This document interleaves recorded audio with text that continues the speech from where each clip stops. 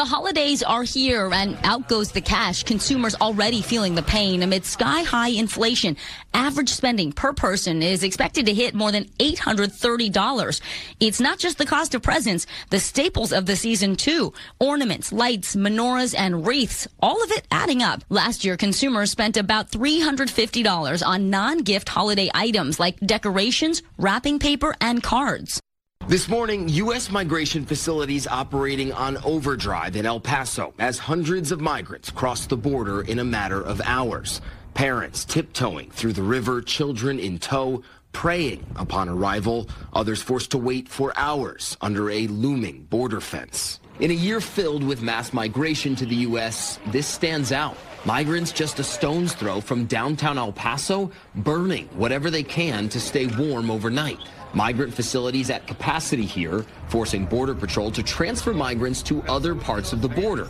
A senior Homeland Security official calling the situation, quote, an absolute mess. Daily apprehensions now averaging 2,400 plus in the El Paso sector over the last few days. This ahead of next week's possible end of Title 42, a Trump-era policy that allows for the immediate expulsion of migrants without allowing them to seek asylum. Here we are, going into the third year of it, and we are still in the middle of a pandemic with the numbers that you just showed. He also went on media and talked about how he wants to kick off members like Adam Schiff from the Intelligence Committee.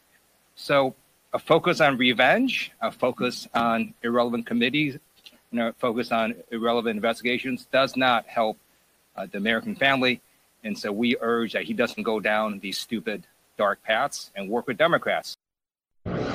When you look at your voting record and the issues that are important to you as spelled out on your website, most of them are traditional Democratic issues, capital D, expanding health care access, abortion rights, LGBTQ rights, path for dreamers, and on, environmentalism, green energy. That sounds like a Democrat to me, no? Well, I know this is really hard for lots of folks, especially in D.C., but what's important to me is to not be tethered by the partisanship that dominates politics today. Independent Senator Bernie Sanders of Vermont. Senator, first, you are an independent. She is now the third official independent of the U.S. Senate, joining you and Angus King of Maine. What do you think of her decision and also what you just heard in her interview with Jake? I don't want to spend a whole lot of time on Senator Sinema. She has her reasons. Donna, I happen to suspect that it's probably a lot to do with politics back in Arizona. I think the Democrats there are not all that enthusiastic about somebody who helps sabotage some of the most important legislation that protects the interests of working families and voting rights and so forth. Senator, let's bring in Jonathan Turley, George Washington University law professor and a Fox News contributor. So, Jonathan, the question everybody's asking today is, Sam Bankman-Fried was supposed to appear before that committee. It would have been via remote while he was still in the Bahamas. But the feds said to the Bahamian authorities, pick him up for us, please. They complied. Did the feds not want him to testify today? I mean, put your sleuthing hat on here. Why would they arrest him on the eve of his testimony?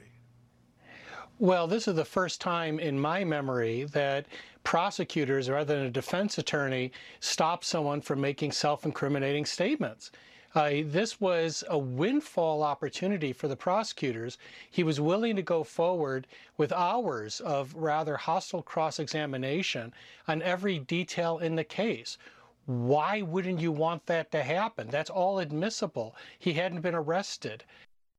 I quite honestly don't care because I respect their opinion and their choice to select anybody that they want to be their candidate. I mean, do we really live in a country where you can't freely support whoever you want? Is that what you're suggesting? And is it their prerogative to ask for that? You know, I respect their opinion, and I'm certainly not going to hide from my opinion. And I shouldn't be asked to. And if I am asked to, I live in a different country than we were all told that we grew up in. So to Africa's young leaders, I say, I am an optimist about what lies ahead for Africa, and by extension, for the world. Because of you, because of your energy, your ambition, and your ability to transform seemingly intractable problems into opportunities. Simply put, your ability to see what can be, unburdened by what has been. Welcome back, one and all, to the Unregulated Podcast. This is episode number 112 here on Wednesday morning, December 14th. I'm your co-host, Tom Pyle. And I'm Mike McKenna, unburdened by what has been. Oh, she is just the gift that continues to give. Of course, this is her speaking at the U.S. Africa Leaders Summit, which has been clogging up all of our roads. I'm totally in favor of that, but could we have had it out in the middle of nowhere in Dulles Airport or something? Because it's been a damn disaster here in town. It has been pretty ridiculous. So I hope everything goes well, but get out of the city. All right, first clip, sky-high inflation still upon us, even though Biden keeps telling us the world keeps getting better and better. It's all fine. Two things struck me there. Who only spends $800 on gifts? Yeah, seriously, man. I don't know. I mean, I feel like that's a little bit low, but could be. I haven't escaped with Christmas under $800 since I was probably 20 years old. I want to make sure people understand here that we are overall CPI numbers are plus 7% year over year. Gas is up 10% year over year. Fuel oil, 65%. Electricity, 13%. Groceries, 12%. Break that down. Chicken, 12%. Milk, 14%. Eggs, 49%. Potatoes, 16%. Baby food, 10%. Airfare, 36%. Okay. We are not just because it's lower than it might have been 6 months ago does not mean we're still not shelling out several $100s a year just to live. It's the Biden administration's argument. I think that's going to be their campaign motto for 2024. We're not as bad as we were for the first year or so. Right. All right. Immigration at the border down in the West Texas town of El Paso. Yeah. Where I fell in love with a Mexican girl. It was actually Marty Robbins' birthday 2 days ago. Oh, yeah? Yeah, man. I didn't know that. Oh, one. yeah. I should have picked that up in my research. Not his actual name. His actual name was Martin David Robinson, but he shortened it. So Jake Sullivan appeared before the press corps and said, we are fully aware of the we have a firm control over who's coming in to the country at the border. Okay. So what he's saying is they've been letting 2.5 million people in there illegally, since day one? And also... That was intentional? It wasn't accidental? And also, when is Title 42 ending? When is the Trump Title 42? When does it expire? Isn't it already expired? No, I think they announced that they're ending it, but I think it's coming at the end of the year, maybe? I think that's right. Somewhere now. So after that, none of these people will be sent back. That's right. None of them. Well, none of them are being sent back now. Right. I mean, but here's what I don't understand about this story. This is the same story we've been reading now for 2 years. By the way, just for our listeners, this was not Fox. This was Good Morning America. Yeah. With George Snuffleupagus. It doesn't matter, right? I mean, I saw I think it was at AP, right? Hey, 8,000 people a day. Well, you know what? You do the math on that. It's a little north of 2.5 million a year, which is essentially the clip we've been running since the Biden guys showed up. I mean, 8,000 a day, 30,000 a month, whatever, 240,000 a month, however you want to metric it, it's the same number. It's the same set of numbers. It's the good news is it's under control. President didn't have to go see it. Right. Everything's cool. Okay, Dr. Fauci. Yeah. We are in the middle. We're in the middle of a pandemic. I mean, when let it go. Why is he still talking? I don't know. Why is he still going on shows? I thought he was leaving. I think he is. I thought leaving. He wasn't into politics. He won't go away. I don't understand it. I'm like, dude, you had your time. Step aside. Move over. It's over. It's a pandemic, Tom. Pandemic. We're in the middle of in the middle. We're in the middle. In the middle. In the middle. We're in the middle of a flu season, for God's sake. Okay, so House Democratic Chair Ted Lieu urges Republicans not to go down any stupid dark paths and just work with them. Yeah. You know, I was worried about this, and I know I wrote at least one and maybe 2 columns about this when the Democrats, when Speaker Pelosi, within 6 weeks of each other, refused to accept the Republicans' appointments to the January 6th committee, and then she took MTG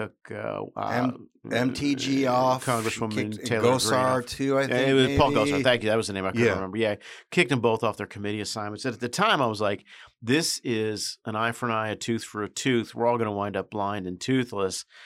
So, of course, Kevin McCarthy is now in a circumstance where he has to do the same thing. Of course, because he can't be speaker unless he does the same thing. Ted is right. Ted would have been better to have been right back 2 years ago when this whole thing started. But it's typical, however. The Democrats can do all of these things and then turn around and implore Republicans not to do stupid, dark things. The other thing is that the only time anything in this town is bipartisan is when Republicans cross over and support Democrat stuff. Well, I mean, I don't recall, except for maybe welfare reform back when the Republicans took Congress in 94. I would argue that the only time anything is bipartisan is when they're both teed up to drill the taxpayers. Right. Or right. Yeah. To spend more money. We'll get into that later. I'm gonna, you know what, before next week, and I know this is now my second assignment that I'm probably not going to get to. I got to go back and look and see if Ted Lieu said anything back 2 years ago when Pelosi started this thing. I bet you he didn't. It is a terrible precedent, and what's going to wind up, and I'll tell you why, and you know this, it corrodes the committee system.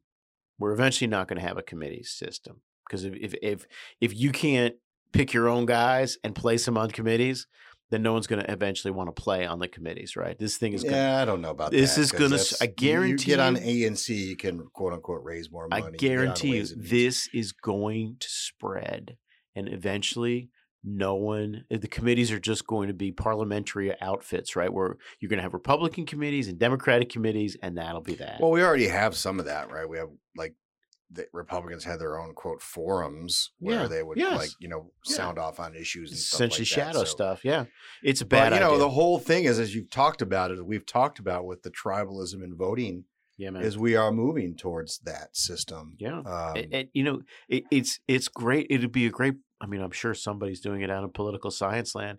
I've never seen a situation where a bunch of people devalued their own currency. Right. But here we are. They've been doing it. How many years now? We've been talking about this. It's been going on for at least 30 years. We'll get into further evidence of that. Anyway, so Ted, congratulations. I hope you were there 2 years ago, but I bet you I can't find that. I bet you that's not going to show up. Yeah. Don't be stupid and dark Republicans. Just work with Democrats and the world will be fine. Senator Kyrsten Sinema switched parties in a very orchestrated manner, had a nice video, morning in America, morning in Arizona, yada, yada, yada. So she's not going to attend the Democrat caucus meetings or lunch or whatever the hell it is, but she hasn't been anyway. Yeah, she skipped them for the last 6 months now. So this is interesting. Well, of course, I played the Bernie clip. Bernie welcomed her to Independence Land. Yes. I don't think people she's in a terrible Arizona. person. I don't think people in I don't Arizona. really give a crap if she's an independent. I love that guy. He's So my here- favorite senator now. This is a good development in one aspect from my perspective. There are 21 of the 33 seats? 23. 23 of the 33 seats next cycle that the Democrats have to defend. Yep. Including Ohio, Montana. What are the big three? Bob Casey in vulnerables? Pennsylvania. Yeah, Bob right? Casey in Pennsylvania. That seat in Arizona, the West Virginia seat, right? The Joe Manchin seat. Yeah, in West Joe Virginia. Manchin. Yeah. We talked about the fact that Warnock coming in gives them the ability to vote no on a bunch of stuff. to trade off their no votes. Yeah. This tightens that a little bit, I think, because I think she's gonna, vote no more often probably now. Yeah, I have to also think that it's going to complicate. I don't think this. I wouldn't be surprised if Senator Manchin does something like this. Well, he said hell no. Well, he didn't actually. He said, I don't know who's more independent than me. So he typically did his yes and no. That's right. Like a good senator, never, he said, well, I'm thinking about ever everything. not given himself That's the ability to go one way or the other. Yeah, I think it makes Senator Schumer's math a little more complicated on ticklish votes. Yep. But truth of the matter is, she's probably always going to be difficult anyway. Now freed from the necessity of winning in a Democratic primary, she's going to be more difficult for Schumer than she would have been. Who's the guy running in that seat? In the Democrat? Yeah, Gallego. Yeah, Ruben Gallego's already I saw said his statement. He said, as a member of the military, I served Arizonans. I'm like, wait a minute. I didn't. I'm like, I don't understand any of that. Is that the Arizona militia that you were a member of? When he was in the Marine Corps, he defended Arizona. Yeah. Did you see that statement? That was ridiculous. I did. So oddly enough, of course, Arizona's being invaded by 2 million people. Why don't you go get to work? Year. Right? I don't hear your statement about immigration. If you were in charge of defending Arizona from foreign invasion, you failed. Right. 2024 is going to just be a very, very odd election. We are heading towards some really weird things, and I don't know what to think about any of it. Okay, so Sam Bankman-Fried's hearing in the banking committee, was on again, off again. Maxine Waters who was a top recipient of his money, during the election cycle. Went silent for a while there, but then said, no, I don't know what you're talking about. We're having a hearing, damn it. Then on the eve before he was scheduled to testify, and Jonathan Turley summarized my feelings about this rather succinctly, the feds ordered him to be arrested so that he now no longer will be testifying. Yeah, the feds asked the Bahamas guys to arrest him. I've been listening to this thing. I've been watching this thing for the last week. You know the two words that have been rolling around in my head on this guy? This guy's Jeffrey Epstein. He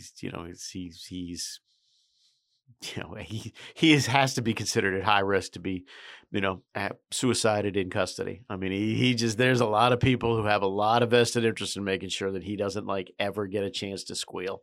Right. And he was squawking on DMs right about shortly after the bankruptcy stuff. Yeah. Which probably scared the hell out of everybody in this town, right? So the Ukraine stuff is tied into this. Ladies and gentlemen, this is the top donor, the number one donor to the Democratic Party in the last cycle. Yeah. This stinks to high heaven. Well, it's like I said, if he turns up dead in custody, I will find that to be the least surprising news of 2022. How about if I say it that way? And speaking of the deceased, the clip that you heard towards the end there was of football legend coach Mike Leach, who passed away of a heart attack. And I didn't know much about him. Our producer, Alex, brought this to my attention. So, Alex, why don't you give us what's his story? Sure. 3 quick things on Mike Leach. So first, as you can tell from the clip, he was kind of a guy who marched to his own beat, wasn't afraid to wade into politics and say what was on his mind. 2, he was a winner, coached at Texas Tech, Washington State, and Mississippi State. Not exactly elite programs, and he kind of took pride in the fact that the elite programs didn't want much to do with him, and took those programs to success.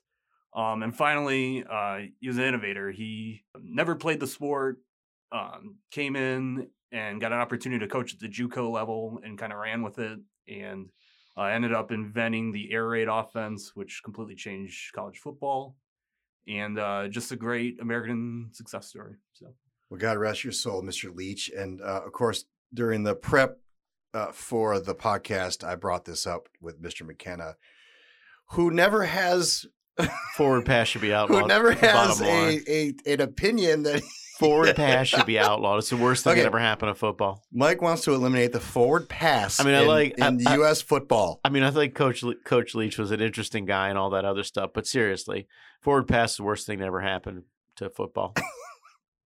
All right, we're gonna basically we're gonna go back to rugby. Everything that's bad about football nowadays, everything you hate, the fact that quarterbacks are basically ballerinas out there and can't be hit, the fact that receivers can't get hit crossing the middle, that stuff, the fact that you can't jam a guy in a line of scrimmage. Josh Allen throws and runs, and he runs into people. Well, so see, there you go. So you're said no matter what happens. Don't give me anyway, that, so. All that roughing the passer stuff, roughing the passer.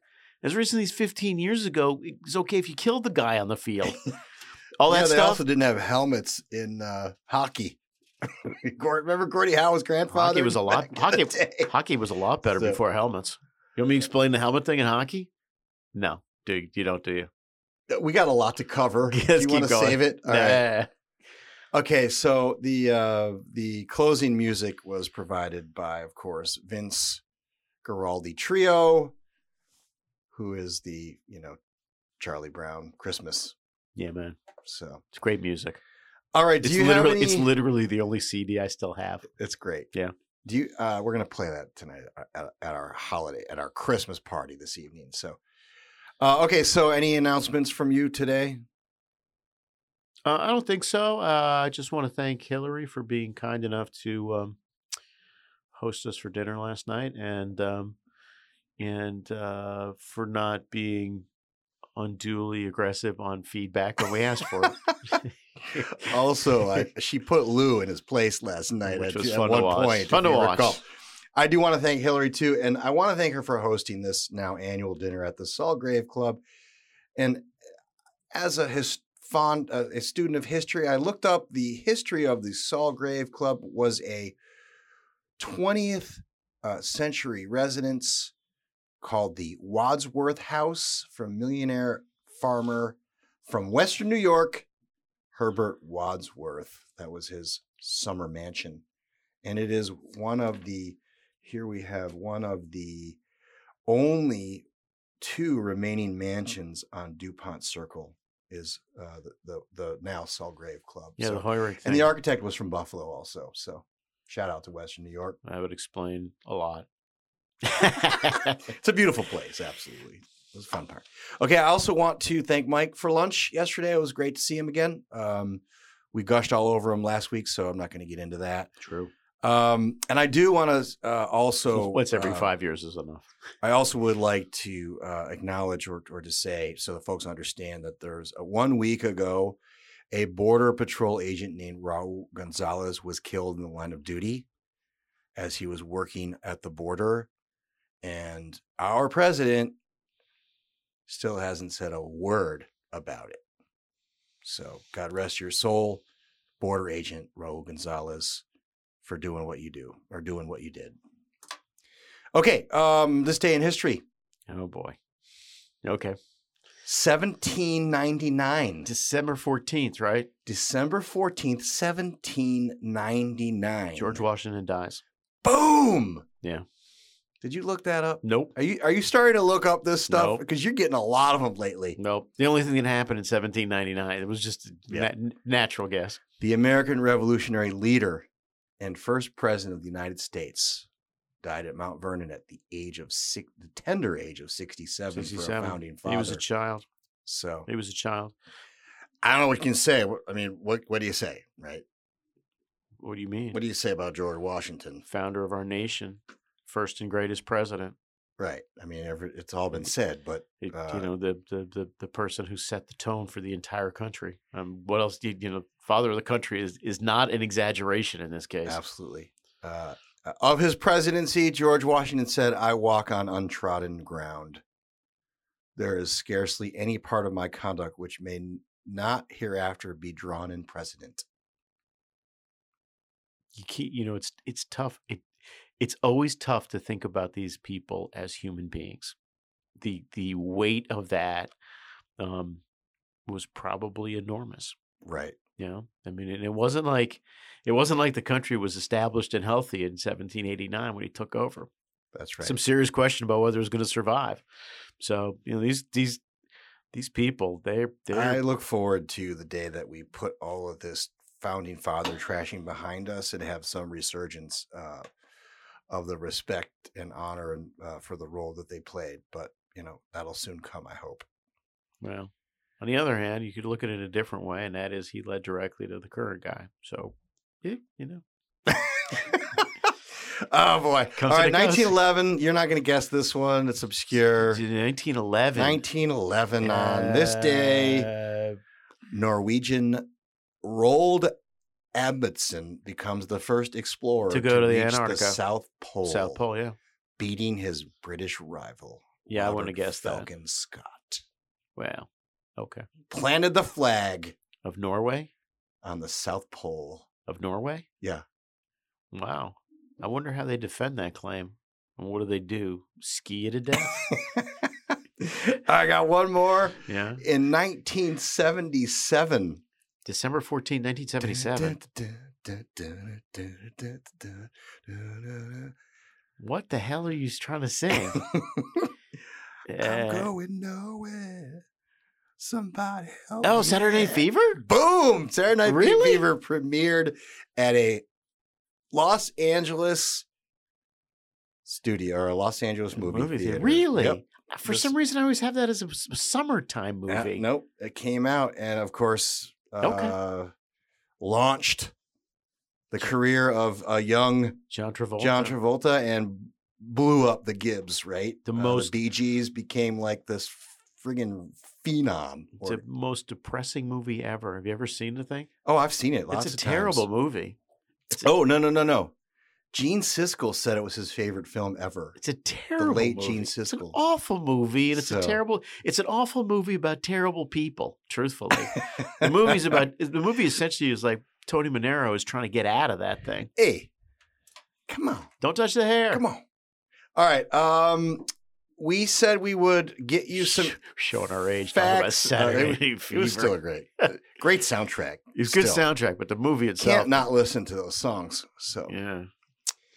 We said we would get you some information last week, and here it is, ladies and gentlemen, the top recipients of Apple's political largesse. Yes.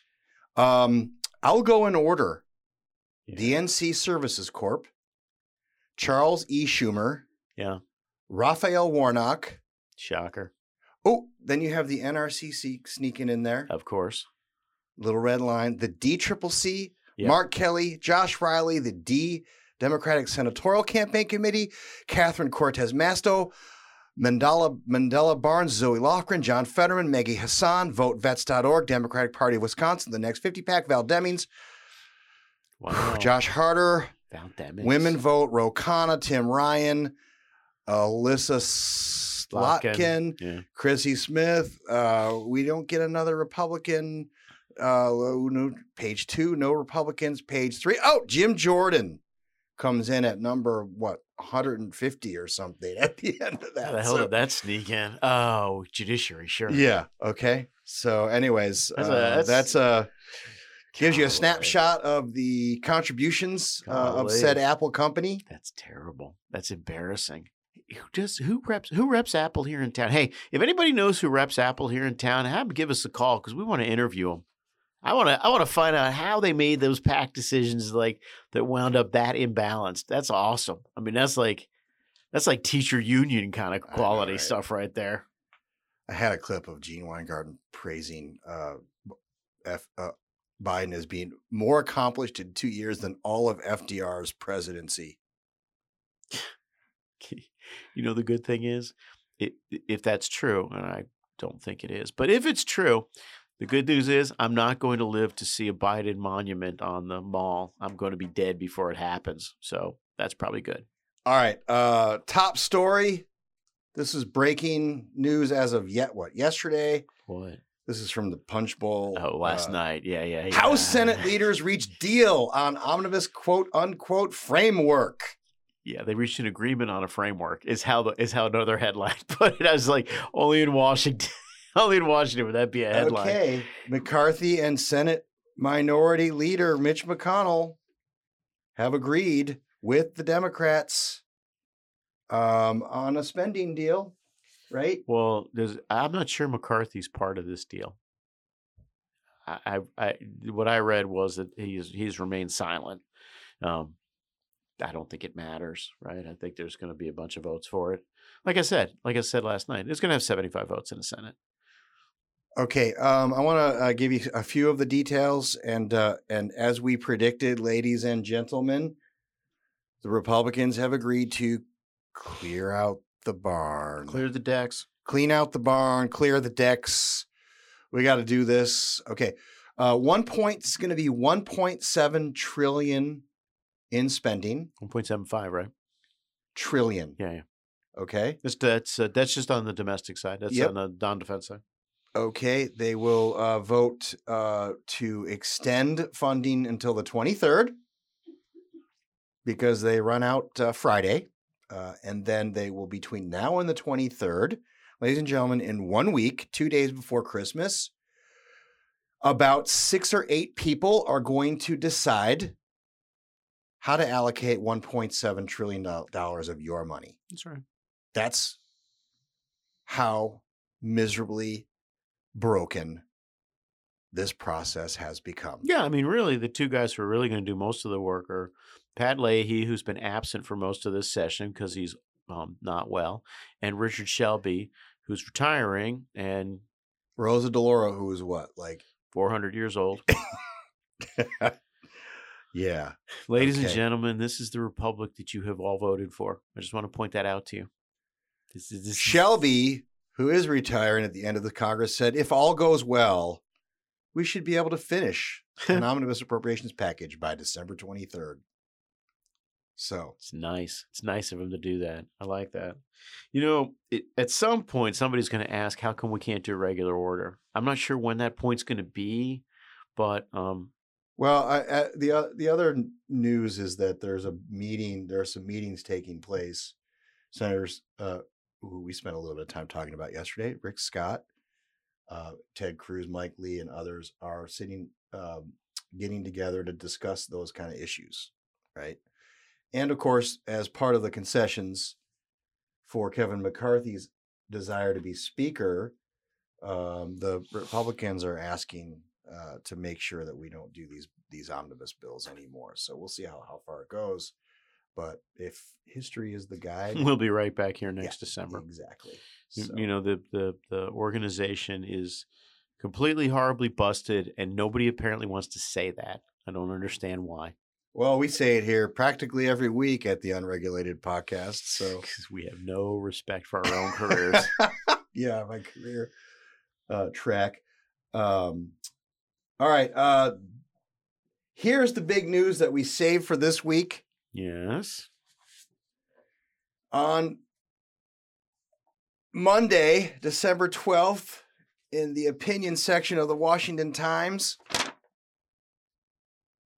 Mike McKenna, I'm running to disrupt the RNC's broken status quo and fix what my opponents won't. Ladies and gentlemen, our own Michael McKenna is running for RNC chairman. It is official. He's in the race. In it to win it. Actually, I'm just in it to hold everybody accountable, because otherwise they wouldn't be held accountable, because they're basically all part of the problem. I've never seen a situation where two people who take money out of an organization are running to head it up, like somehow they're neutral, disinterested parties. Chairperson McDaniel, her failings are numerous and well documented, so I'm not going to go over them again here, but she took about $700,000 out of the operation last year. Her opponent, and I'm going to put that in quotes, Harmeet Dillon, right, is a lawyer from San Francisco, I think. Her law firm took $875,000 out of the RNC this year.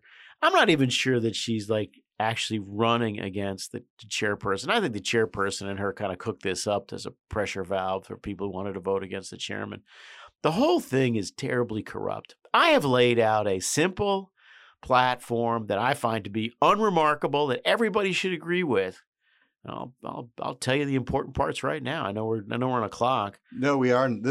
I promise. This is significant. It's not groundbreaking information that everyone out there who are listening. This is a legitimate campaign. This is not a joke. No, this is a choice, not an echo. Not an echo. Look, here's the thing, right?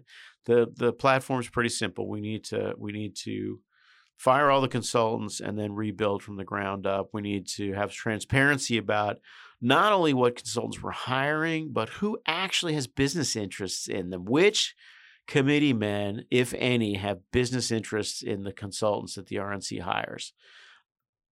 I find that to be incredibly unremarkable, but you know what? You can't find any of that stuff out without really, really digging hard.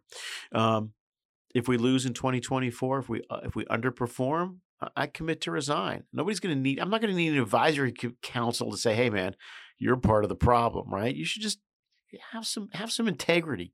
Resign.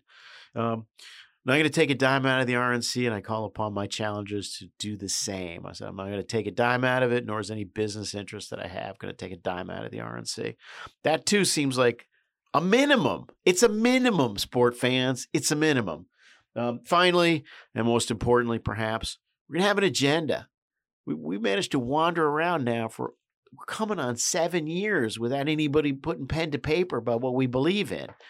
And I get it. That works for the Washington class because the last thing they want to do is have any kind of commitments, any metric you can judge them against.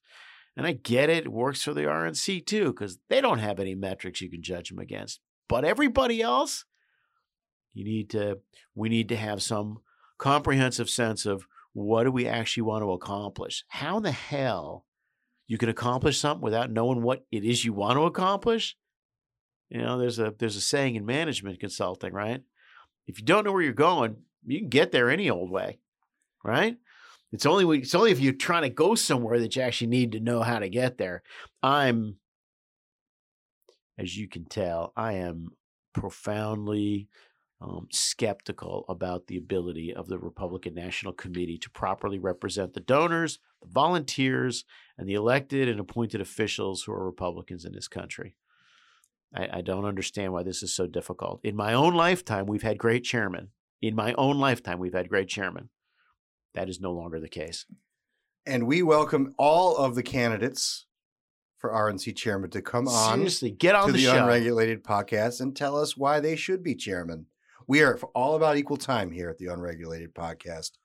I, for one, have made my choice. If I were a committee man or woman, you would have my vote in a heartbeat, Mr. McKenna. Thank you. I get that from As a lot of Einstein people. once noted, insanity is doing the same thing over and over again and expecting a different result. And I am not the only one who feels this way. Oh, boy. A gentleman named John K. Lambert from Silver Spring, Maryland. Yes, my dear, there are conservatives in Silver Spring, Maryland. This poor guy's hunkered in a basement somewhere. John says in an LTE in the Washington Times, our co-hosts here at the Unregulated Podcast, Mike McKenna would be an excellent chair. Were he to take on the position, there's no doubt he would be missed by Washington Times readers. So to the Times, if Mr. McKenna's aspiration comes to fruition, please hold his spot as a columnist after his tenure as RNC chair, because there is another vitally important leadership position to be filled by someone of Mike McKenna's caliber. Speaker of the U.S. House of Representatives. This guy's got me losing elections all over the place before I even start. Okay. Anyone who knows any committee men or women, Yes. I encourage you to reach out to them. That's right. Give Mr. McKenna a shake. He's not going to be sitting around over the holidays. He's going to be working here for this race. It's incomprehensible to me that you can do this without having a legitimate contest. And before we go away, I just want to say one thing. My own committeeman, Morton Blackwell, endorsed Harmeet before I got in the race, right? He endorsed Harmeet. And he talked about how she was a leader in conservative principles and all this other stuff. I'm like, dude, that's lovely. It's important. But you know what? It's a minimum. You show some basic competencies in what you're actually getting paid to do. Raising money, polling, messaging, running campaigns, what you're actually getting paid to do. Not being a leader in conservative principles, not being a Twitter head. Sorry. Every once in a while I get agitated. No, this is very good. This is a welcome development. That's a terrifying thing. You should be scared about it. All right. Let's move on to some energy. Yes. Energy news. First, I want to play this clip. Last week at the Lawrence Livermore National Laboratory in California, scientists at the National Ignition Facility achieved fusion ignition. And that is creating more energy from fusion reactions than the energy used to start the process. It's the first time it has ever been done in a laboratory, anywhere in the world. Simply put, this is one of the most impressive scientific feats of the 21st century. So today we tell the world that America has achieved a tremendous scientific breakthrough. One that happened because we invested in our national labs. Okay. We invested in fundamental research. And tomorrow. Okay. So that I let's just do the setup. All right. This is from Politico. Secretary Jenny announced a major breakthrough at a national lab here at the Department of Energy.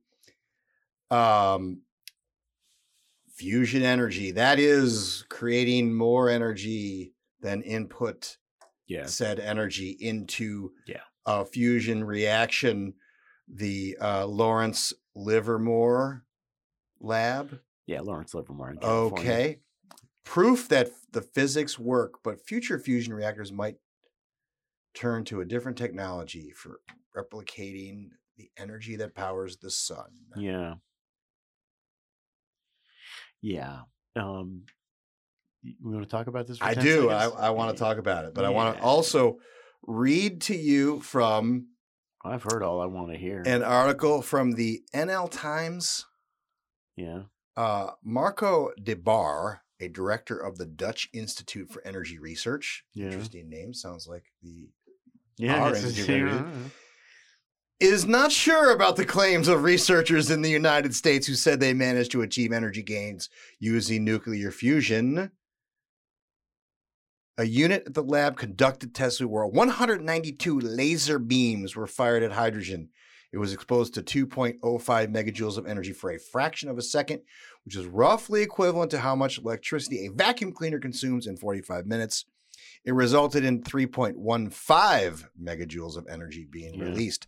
However, it is still a net loss, as it took 300 megajoules of energy to heat up the lasers.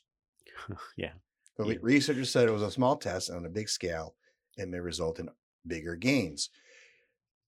Take every hyped claim about a breakthrough with a grain of salt. This really is a long-term development. Nuclear fusion is a complicated puzzle, and we don't even have a puzzle here yet. Then it's easy to make claims, said DeBar, who has been skeptical. It's about the ratio of energy shot into the capsule and the energy released. Et cetera, et cetera. I'm skeptical too. And I was skeptical right out of the gate. Here's the to build on my Dutch friend who I'd never heard before. In this country, at least in this country, in the English-speaking world, Germanic-speaking world as well, scientific breakthroughs usually are accompanied by research documents that are reviewed by people that are considered peers. Sure. And basic. And the work is replicated and replicatable. Now I get it, right? There's only a handful of the fusion reactors floating around on this planet, right? So it's tough to replicate. But long story short is scientific breakthroughs are not announced by the department by the head of the Department of Energy, Secretary of Energy, pitch for the research in a sad and tragic attempt to bump up the funding for national laboratories. Yeah. I had not heard Secretary Granholm say this. This whole thing has smelled bad from the beginning. The fact that she's like managed to, this happened because we invested. Yeah. she's a. Look, I'm all for the next best thing, but this stinks to high heaven. Period. End of story. This is ridiculous. I don't want to say we've been lied to, but I'm almost certain we've been propagandized. How about if we say it that way? Yeah, it didn't even do what. It didn't even do what they said. There's no net gain. Right. Is what the Dutch guy said. Hey, there's no net gain when you take when you take system energy into account. There's no net gain, and that's where we've been on fusion for, I don't know, 35 years. It sounds good, and right in the middle of trying to rush funding out the door for the IRA before the Republicans take over next year. If the Republicans, et cetera, et cetera. I'm not a conspiracy theorist. If the Republicans had a sense of humor, they'd say, "Great, now we can defund all that other crap." That's right. Seriously, Jim Jordan, he's exactly the kind of guy who should do it. Just get up and say, "Great, we'll pour all the money into fusion. We'll throw all this stuff out." And it was funny because on Twitter yesterday, all the renewable guys were like 4 steps back. Like, whoa, we still got to do stuff. This is take it with a grain of salt. Not going to happen for 100 years. On top of that, Secretary Granholm's like, "Hey, we think in 10 years this can happen." Really? Now, if that's the case, we should stop investing in all kinds of energy. That's right. And we don't need these EVs either, because we'll just stick a little rod. Not going to need EVs. We're not going to need oil and gas. We're not going to need any of this stuff. We're not going to need wind turbines. We're going to be like, woohoo, party. Sorry. The whole thing is grain of salt, ladies and gentlemen. So grain hard. Of salt. I think so that's hard not the title of our podcast. So hard not to hate this town. All right. Okay. So we mentioned briefly last week that the Bezos Post had a little climate confab. I'd like to play a couple of highlights if you'll indulge me. Yeah. Okay. Here we go. This one is from, who would you like to go first? Whichever one of the old guys you got. Climate Envoy, Special Agent. Pick your Massachusetts. Special K, John Kerry. Pick your Massachusetts resident. All right, hold on. And so everything has to accelerate and by vast amounts. We have to be deploying renewables 6 times faster than we are today. We have to be deploying electric vehicles about 20 times faster than we are today, if you're going to keep the Earth's temperature at 1.5 degrees of increase. And of course, he commented on the breakthrough at the most recent COP in Egypt. About an agreement to transfer wealth from rich nations to poor nations, aka climate reparations. So back on the loss and damage fund, though, is there going to have to be U.S. taxpayer money that helps the United States? Presumably the United States is going to have to be one of the nations that contributes to it. Well, it'd be great if there were some. The United States of America proudly is the largest humanitarian donor in the world. That's inaccurate. That's completely and utterly inaccurate. I know, because that's a damn lie. It's inaccurate enough that it's a damn lie. It's our flock. That's right. That happens to be the largest. That's right, ladies and gentlemen. The Roman Catholic Church is the largest humanitarian donor in the organization on the planet, not the United States of America. Sorry. I ask John, just as he's leading by example with his personal carbon footprint, maybe he'll sell one of his yachts and give that for reparations. I think he should lead by example. Hell yeah. Give up. Just sell some of your land, buddy. Much like Jesus has asked us to give it all up. Sell all your shit and give Sell it all. We should ask him that when he resigns later on this year. All right. And so not to be outdone. Not to be outdone. Here's our other senator from Massachusetts.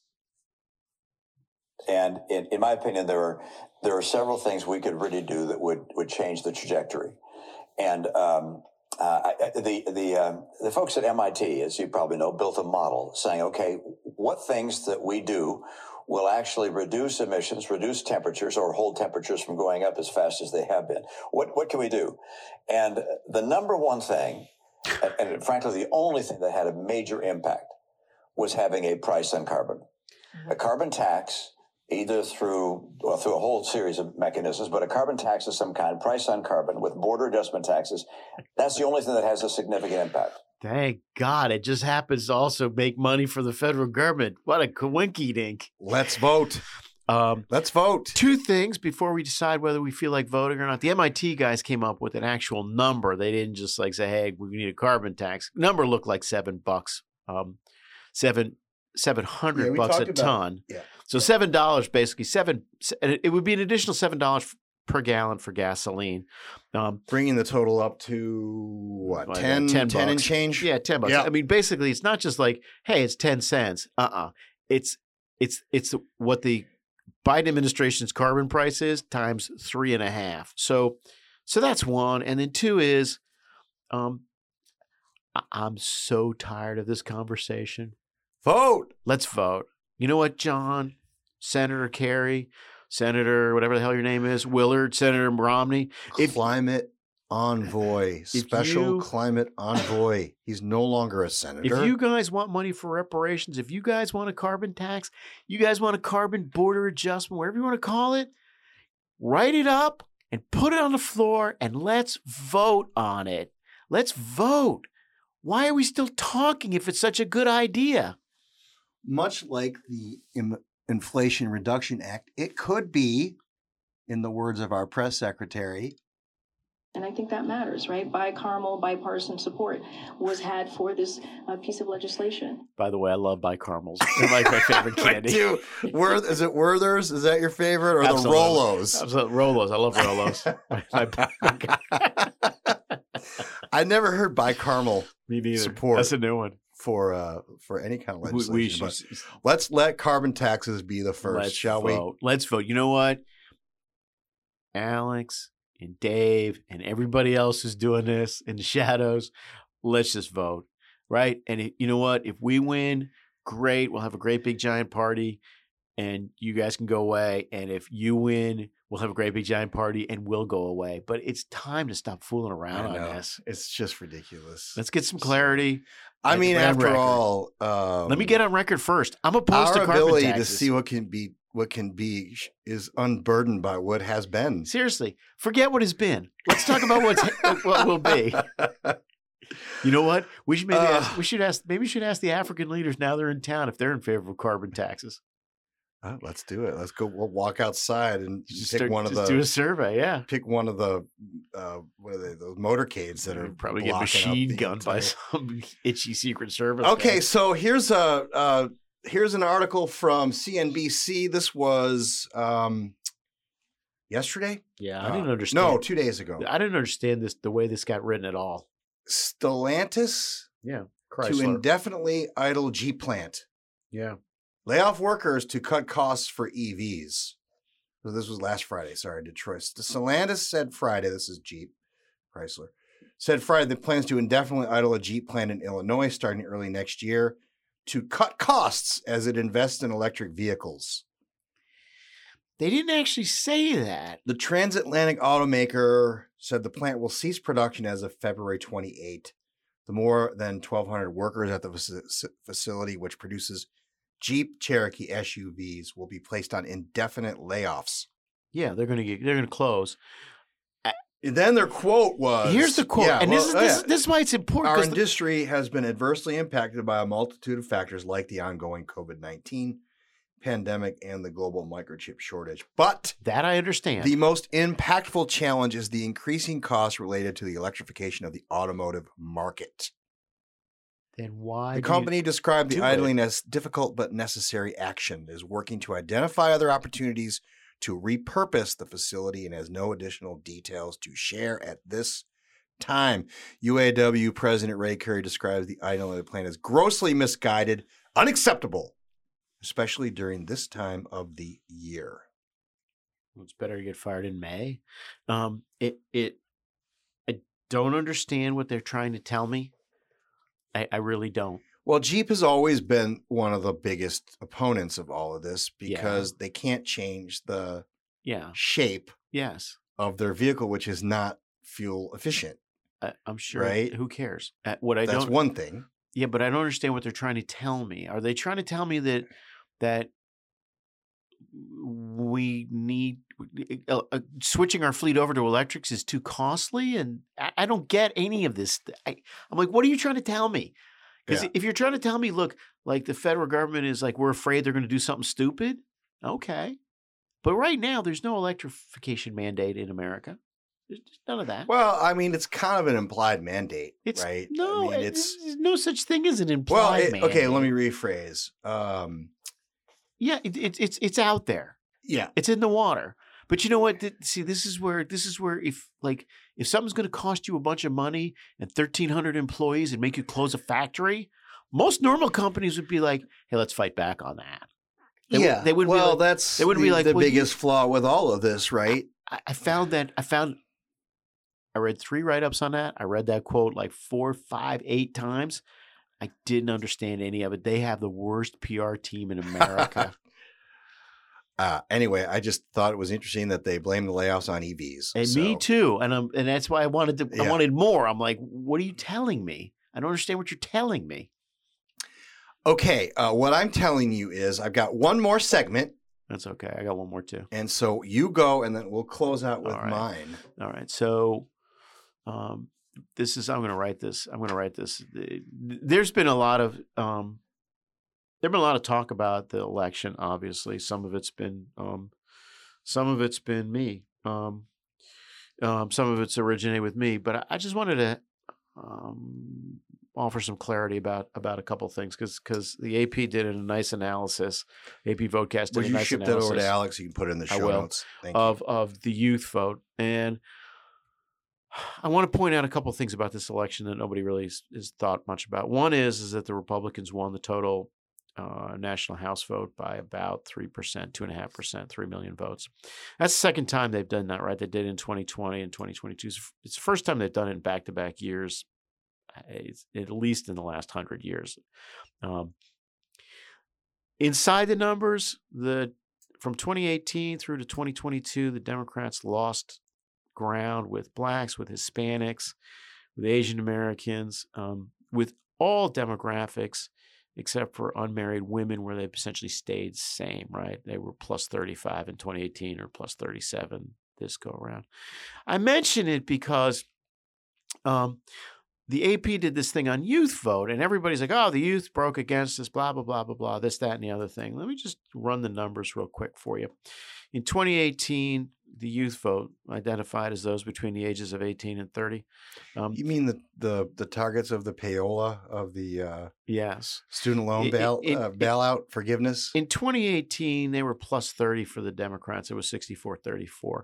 They were plus 30 for the Democrats in 2018. In 2020, that segment was plus 25. In 2022, that segment was plus 12. I mention this because it's important to understand why the Republicans lost. The Republicans didn't lose because of ballot harvesting or this, that, or the other thing. The reason why they lost is because Republicans turned out more than Democrats, but more Republicans rejected certain candidates. They split their tickets. And the most obvious case of that was in Georgia, right, where everybody on the ticket won by 7, 8 points, and the Senate candidate lost by 36,000 votes on election day, right, and then subsequently lost in the runoff. Again, I'm not doing this to throw rocks at anybody. I'm simply pointing out two things. One, if you're a Democratic strategist, you do not walk away from this election feeling better about yourself. You walk away thinking the only thing that saved us was some questionable choices on candidates among the Republicans. In part.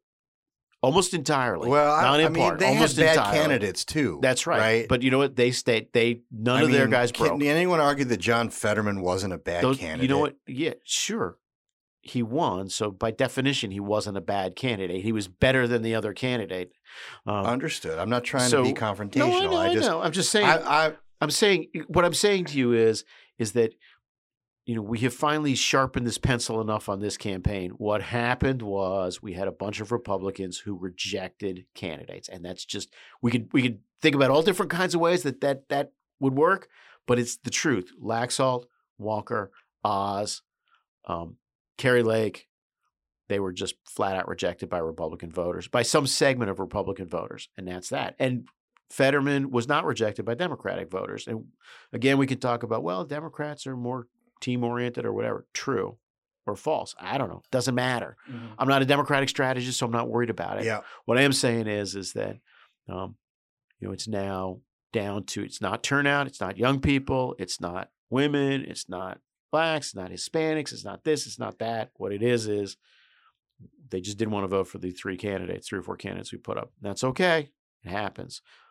Like I said, the other thing is, if you're a Democratic strategist, it is easy to fix a candidate quality problem. Just pick different guys. Pick a better RNC chairman. Pick a better RNC chairman. It is very, very difficult to solve foundational problems, and the Democrats now have foundational problems. And I absolutely agree with that part of it as well. I think that this was not a good cycle for Democrats. No, it was under no circumstances. They have masked the very unpopular agenda that they have with this whole mega, preserving democracy stuff. When they don't have Trump to mess around with anymore. And again, I've talked about this. I've said this in my memo that I lifted a lot from you. The Republicans have to choose whether to accept Donald Trump again or reject Donald Trump. Because if the Republicans reject Donald Trump, the Democrats can't use Donald Trump as a foil any longer. Right? They will anyway. They'll try. They will. But anyway. it will be clear and obvious that the Republicans are ready to move on to something else while holding on to sort of the Trump-ism, the Trump agenda to some extent. So, and I don't blame anybody for the candidate quality other than the process. I mean, these guys, all of these guys I'm talking about, won their primaries. Yes, but what do you do there? I mean, the primary voters have spoken. You try, right? So, I mean, it's just it. I have no solution, right? It's just everybody always gets wrapped around an axle about Trump and this, that, and the other thing. Across the board, I think better people should run for office, right? Right. Everybody forgets, truthfully, Herschel Walker was going to win that primary with or without Trump. So was Paul Laxalt. So was Kari Lake. Yeah. What's his name? Oz is the only guy who got overtaken by, who got pulled over the finish line by Trump. That was obviously a mistake. The rest of it, it is. Voters are going to do what voters do, right? They're going to vote. Sorry, it's just. But one thing we can both agree on. We agree on everything. This was not the most important election of our lifetime. And the other thing we can agree on is the next one won't be either. God, let's hope. Right? Let's hope not. that phrase has just got to go. Seriously, I'm done with it. Okay, can we move on? It's a historic election. Yes. Okay. It's a historic election. Okay, I spent a little time putting a list together. Uh-oh. Am I going to like this? Of, in my opinion, the 10 best Christmas movies of all time. And I want to see whether you and I, where we agree and where we differ, and whether or not your list, even though you haven't had time to put one together, differs. So I'm going to start with Miracle on 34th Street. Which one? The original one. The one, Maureen O'Hara, that one? Yeah. Yes. Okay, that's on your list. A Christmas Story. Yes. This is not in order. No, I get you. Yeah. You'll shoot your eye out, kid. Yes. A Christmas Carol with George C. Scott. Yes, the 1984 version. The 1984 version. Yes. It's a Wonderful Life. Yes. Do we need to explain any more than that? It should be pretty self-evident. No. Okay, now this is probably where we're going to start diverging. Bad Santa. No. Oh, such a good movie. No. Such a good movie. I'm a hard no. Okay, hard no. Is it? That's the one with the Billy Bob Thornton. No. No movie with him. No. Yeah, no, ever. It's so funny. No. The kid in that movie is hilarious. No, I'm a hard no. Like every real American, I'm a hard no. National Lampoon's Christmas Vacation. Can I set that to the side? I might have space at the end for that one. Set that to the side. Home Alone. It's not my cup of tea, but people like it. Yeah. Yeah. All right. We're together on that one. Okay. Then I have Trading Places. No. It's not a Christmas movie. It's a Christmas movie. It's not. It's absolutely. It's not. It's not. It's not. Okay, so we're off that. A Charlie Brown Christmas. The movie or the TV special? Well, I kind of went back and forth on that. No, like a TV special. Yeah, absolutely. And then last and certainly not least, Die Hard. No. And Die Hard is a Christmas movie. Despite what my daughter Atia says incessantly and argues with me about. You Die need to Hard listen to your kid. Is a Christmas movie. It's not a Christmas movie. It just because something occurs at Christmas time does not make it a Christmas movie. Okay, so let's see, 1, 2, 3, 4. I would probably pick. We had about 6 or 7. I would put any 3 random Hallmark movies in there as better than Bad Santa and that other thing, Trading Places. Then Trading Places and Die Christmas Hard. Vacation. Yeah, look, you want to know what a Christmas movie is? Go tune into now Polar Express people like, but I wasn't a big fan. No, so. No. All right, so I have some runners up. Oh yeah, no, actually, Christmas Carol, Alastair Sim in 1951. That should be on the list too.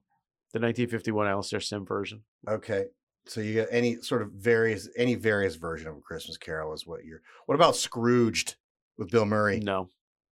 Okay. Not a Bill Murray. How about The fan, Nightmare Joe. Before Christmas, Tim Burton? No. Hard no. Okay. These are some runners up. Christmas with the Cranks. No.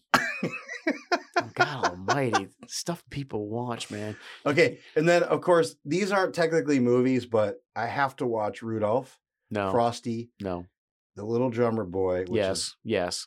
Like best. And then How the Grinch Stole Christmas. No. The cartoon version. No. Those I have to. No. Those are in. No. They're not technically movies. I'll make it simple. The two cartoon ones you want. Well, one stop animation, the other cartoon. Little Drummer Boy and Santa Claus is Coming to Town. Yeah. Oh, that's a good one too. Those are the but best. Frosty's got to be in there. So let's review. No, it doesn't. Yes, it's nothing to do with Christmas. There's literally no religiosity in Frosty the Snowman. I get it, but it doesn't. I mean, it's still pretty fun. No, it's not. It's stupid. it's idiotic. Okay. So no. So anything I miss? I'm just is there anyone that I missed there? Yeah, I'll probably think of it in about 4 hours. I'm sitting here trying to think, is there anything we missed? I don't. Yes. What did I miss? The first episode. I guess nowadays we call it an episode. The first segment of Jesus of Nazareth. The first 2 hours where they go through the birth, and the wise men, and all of that. Mhm. That's a really great. I mean, first off, it's got James Earl Jones as the wise man. I mean, it's got some guys who like. Yeah, you're right. I did miss that. It's got Christopher Plummer. I agree with you. Christopher Plummer as Herod the Great. It's got some guys who choose scenery. Yeah, that's the only one I can think of that I'd add. I got to think about this. Like I said, any random Hallmark movie. Gotcha. All right, I'm good. You good? Hot cocoa for Christmas? Hot cocoa for Christmas? I can't remember. I am.